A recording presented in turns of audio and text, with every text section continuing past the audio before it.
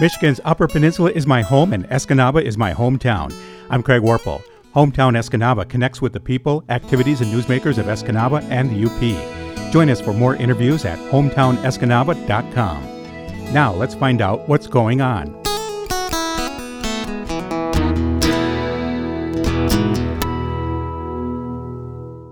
J.L. Hyde is joining us here this morning. Author J.L. Hyde, thank you so much for coming in. Thank you so much for having me. Jamie, the last time that you were here, you were talking about a book that you wrote called Delta County, which took the county by storm, by the way. You were surprised by the reaction to it. Still am. In fact, it kind of helped you decide that that was something you wanted to do full time. Yes, sir. As you were coming out of the COVID-19 pandemic. Yes, sir. So you wrote 2 books. You've been busy. Yeah, 2 books since I've seen you last. Summer of '99. What's that one about? It is a summer camp murder mystery set at a fictional summer camp in the Upper Peninsula, but based on my days at Camp Bottawagama in Iron County. Yes. Okay. A lot of people know that camp. They sure do. Will they recognize it when you describe it? Absolutely. And I get a lot of emails saying, wait a minute. Like what? Tell me what things. So the layout of the camp is exactly the same as Bottawagama. Obviously, the names and events have changed. Mm-hmm. There have been no murders at the camp that I'm aware of. You're not basing it on a true experience. Exactly, huh? But a lot of the friendships that I made at camp. Maybe the experience you wanted to have. Right. Or something, right? I would have been writing a lot sooner. Then the next one called Midnight Delta County. So that is a sequel that ties Delta County and Summer of '99 together. It's a sequel of both books and kind of makes both worlds intersect. So what's it been like for you? Insane, overwhelming, exciting, all of the above. You're getting a lot of reaction outside of the Upper Peninsula as well? Yeah, so it started with just a whole lot of hometown support, and then, support nationwide, and now I'm seeing overseas sales. It is just really, it's been life-changing. So. What are they saying about it when you're seeing the reviews? That they want a vacation in Delta County. But you're writing about murders. Yeah, isn't that funny? They said, oh, it just seems so quaint and wonderful, and I say, it is. Come visit in the summer. The winters are not for the weak of heart. Too cold for you this week? Right. Oh, yeah. This forecast is scaring me a little. Home for the holidays, are you? I am. I'm home until Christmas Eve. Yep. And you took advantage of it by having a book signing. Yes. Of all places at a winery. Sounds like a book place. title. I Right. can see that coming, Murder right? at the winery. Is that it? Right. You're going to be at Lee's Garden Winery. I am. Thursday, 5 to 8 p.m. And I will have all 3 books for sale. And I'll also be signing books for those who already have them. All right. Does the signature get a little more sloppy the more more wine you get? The more wine Tony sets in front of me, I've got it down to a squiggle. How did you get that place? I became friends with Tony. I don't even remember who introduced us, but the last time I was doing a little book tour of Michigan, someone said, you should really check out this winery in Escanaba. So he reached out and we just kind of became quick friends, quick acquaintances. And I said, I have time for one signing when I'm home to see my family for a couple days. And he said, let's do it Thursday night. So this is my last signing of the year. Down the block is the Cadbury bookstore, and they've been having your books for sale. Yeah, they have been so supportive of me, and I believe they'll be at the event. Mm-hmm. So they are stocked with my books, and they will take over any stock that I have left over from the signing as well, for anybody that needs last-minute Christmas presents. I don't remember. Are you self-publishing? I still am. Okay. Yes. So you have books then that you have been ordering over and over again? Yes. Just give us an idea on how the sales have been. Are they where you want them to be? More than I ever dreamed of. Is it? Yeah, since the last time I've been here in the studio, just everything's changed. It's just, it's been wonderful. A lot of people with a lot of influence online have somehow gotten hold of my books and talked about them on social media, and I can't even explain what that does to somebody like me that's just self-publishing and doing it myself. So it's just been really exciting and a lot better than I ever dreamed. So I'm just permanently overwhelmed. I think I'll get used to this sooner or later, but it's just been I've been very lucky.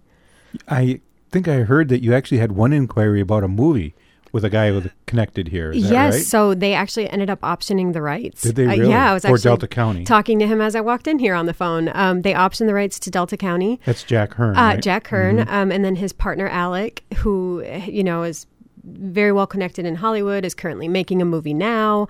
And they also did one on Northern Michigan University. They did award-winning documentary. So I think it's in really good hands. But I always tell my friends, they say, why don't you give us any updates? I say, because I don't even think about it. It's just, it's too wild to even think about. So they call me with updates every once in a while. I do know that they're pitching it as a 10-part miniseries, but I know nothing about Hollywood. I don't know the chances of this actually getting made. I'm just very hopeful and optimistic, and it is exciting to think about.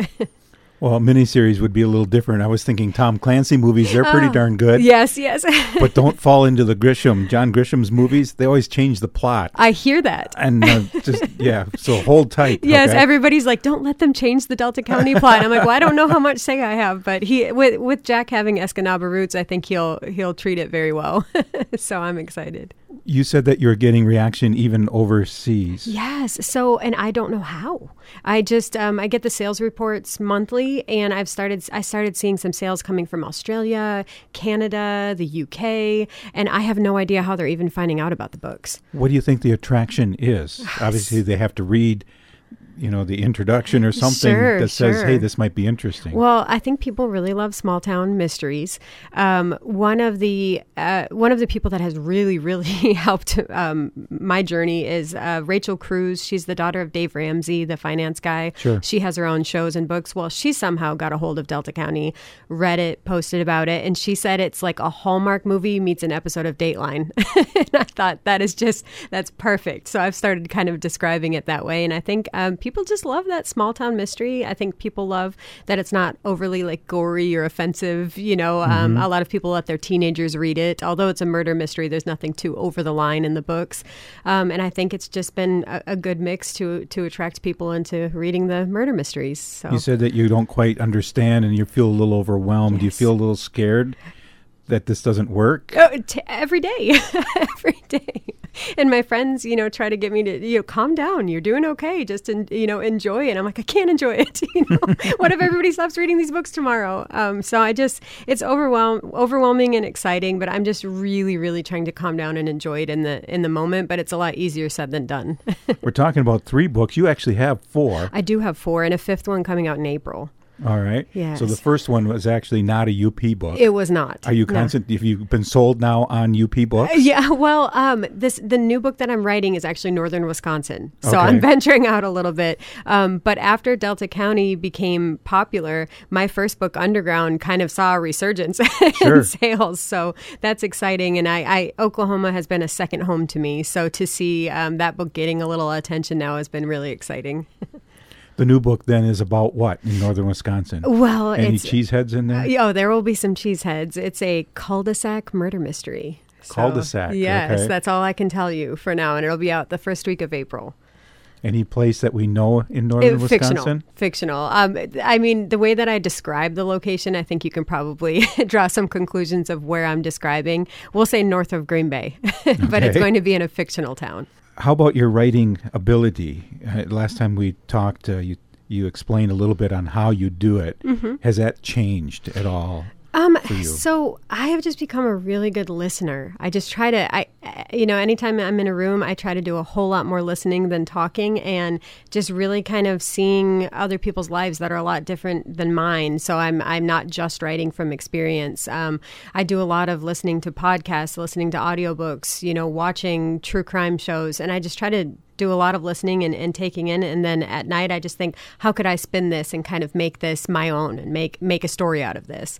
And I always, if I'm going to take somebody's life or something that happened in their life, I always ask permission first. So I'm not, just sitting in a room and listening to your stories and using them without authorization. Mm-hmm. So I always tell somebody, I always say, can I use this in my next book? Is that okay? And they say, well, of course, if you change the name, that's okay. So you pick pieces all the time and then just kind of hang on to those pieces. Yes. And then insert them, kind of a thing. Absolutely. You write from the beginning to the end? I make outlines. Okay. I just make outlines of where I want the story to go, and sometimes I adhere to them, and sometimes they just kind of, these books get a life of their own, and I might come up with a different idea on my morning walk and think, oh no, I need to change the ending, and I'll run back home and change it. How can you change the ending? I know. Isn't that kind of major? Well, actually, something funny that a lot of people don't know, only the people very close to me know, is that the ending to Summer of '99 was changed a week before I released it.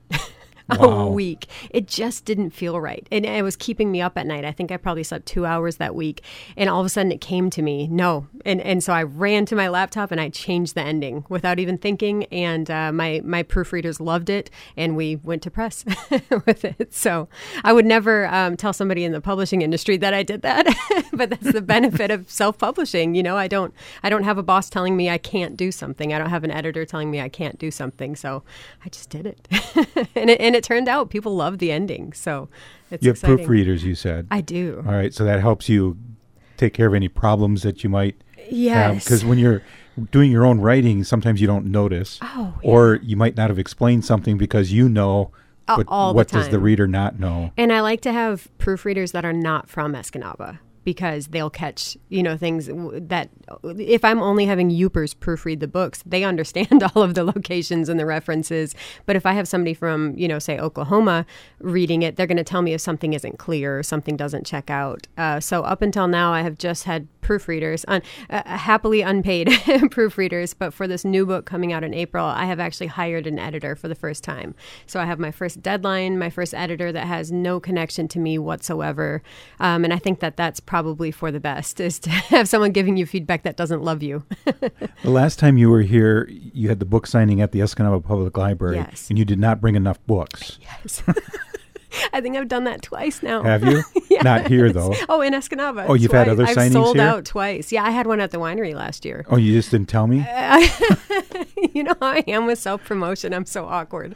Yes, I had one at the winery, but it was the same day of the library, my second library signing. I went to the winery right after and ended up selling out that night. But it was towards the end of the night, so I didn't feel as bad. But let me tell you, Thursday night, if I sell out, I don't have words, because I have brought so many books. I have an SUV that I drove from Oklahoma filled with books. So I cannot imagine a scenario where I have not brought enough. But with these Yoopers, you really never know. You had them all line up, the one I was told about at the Escanaba Public Library, and then you talked with them a little bit and then signed the books. Have those changed for you now? The signings, as more and more people are getting into who you are and what you're doing? Yes, definitely a lot more people show up. So it's a little overwhelming. So I never look at the end of the line. I only look at the person in front of me. So I never know how long the line was until afterwards when people tell me, because I'll just get overwhelmed and nervous. So I just focus on the person in front of me. I usually have my sister or a good friend next to me handling the sale of the books and kind of keeping me mellow. Tony, of course, with the wine helps. And I mean, so my process hasn't really changed. I always just try to focus on the one person I'm talking to. What do you talk with them about? Oh, anything under the sun. Some of them just want to talk about how much they like the books. Some of them want to talk about how they knew my mother or knew my father, or, know a part of my family or our connection. And some of them really don't want to talk at all. They just want their book signed. So everybody's a little different. That's what we can expect then when you have the book signing here Thursday night. Yes. I'll talk about anything with you. Very good. What kind of pen do you use? I use Sharpies, and I have also it's a learned. thick pen? Oh yeah, well I've learned to bring like 10 of them, because that also happened at a signing. I ran out Dry of ink. out. Yeah. So you live and learn. You make these mistakes early, and I also last time had to ice my wrist afterwards. Oh, really? Yes. How many people do you get? Probably at the winery last time, I think they told me it was about 150. Wow. So that's 150 more than I expect. So it's always just very surprising. And everybody's always just so kind. That's one thing that everyone in line has in common, is that they're kind and just happy to be there. And it's just, this area supports me more than I can even put into words. Do you now tell people you're an author? I They do. ask what you do for a living? Yes, I've just started this in the last couple months. Yes, where I actually say, and my friends will look at me and say, "Don't you dare say anything other than an author." So I'm getting a little bit better. Yes. Jamie Hyde, known as J.L. Hyde, is the author of several books that she'll be signing at Lee's Garden Winery at 5 o'clock Thursday night until about 8, or whenever the line gets done or the book's gone. I'll stay there until they're all signed. Yep. Congratulations and good luck with it. Thank you so much, Craig. I appreciate you.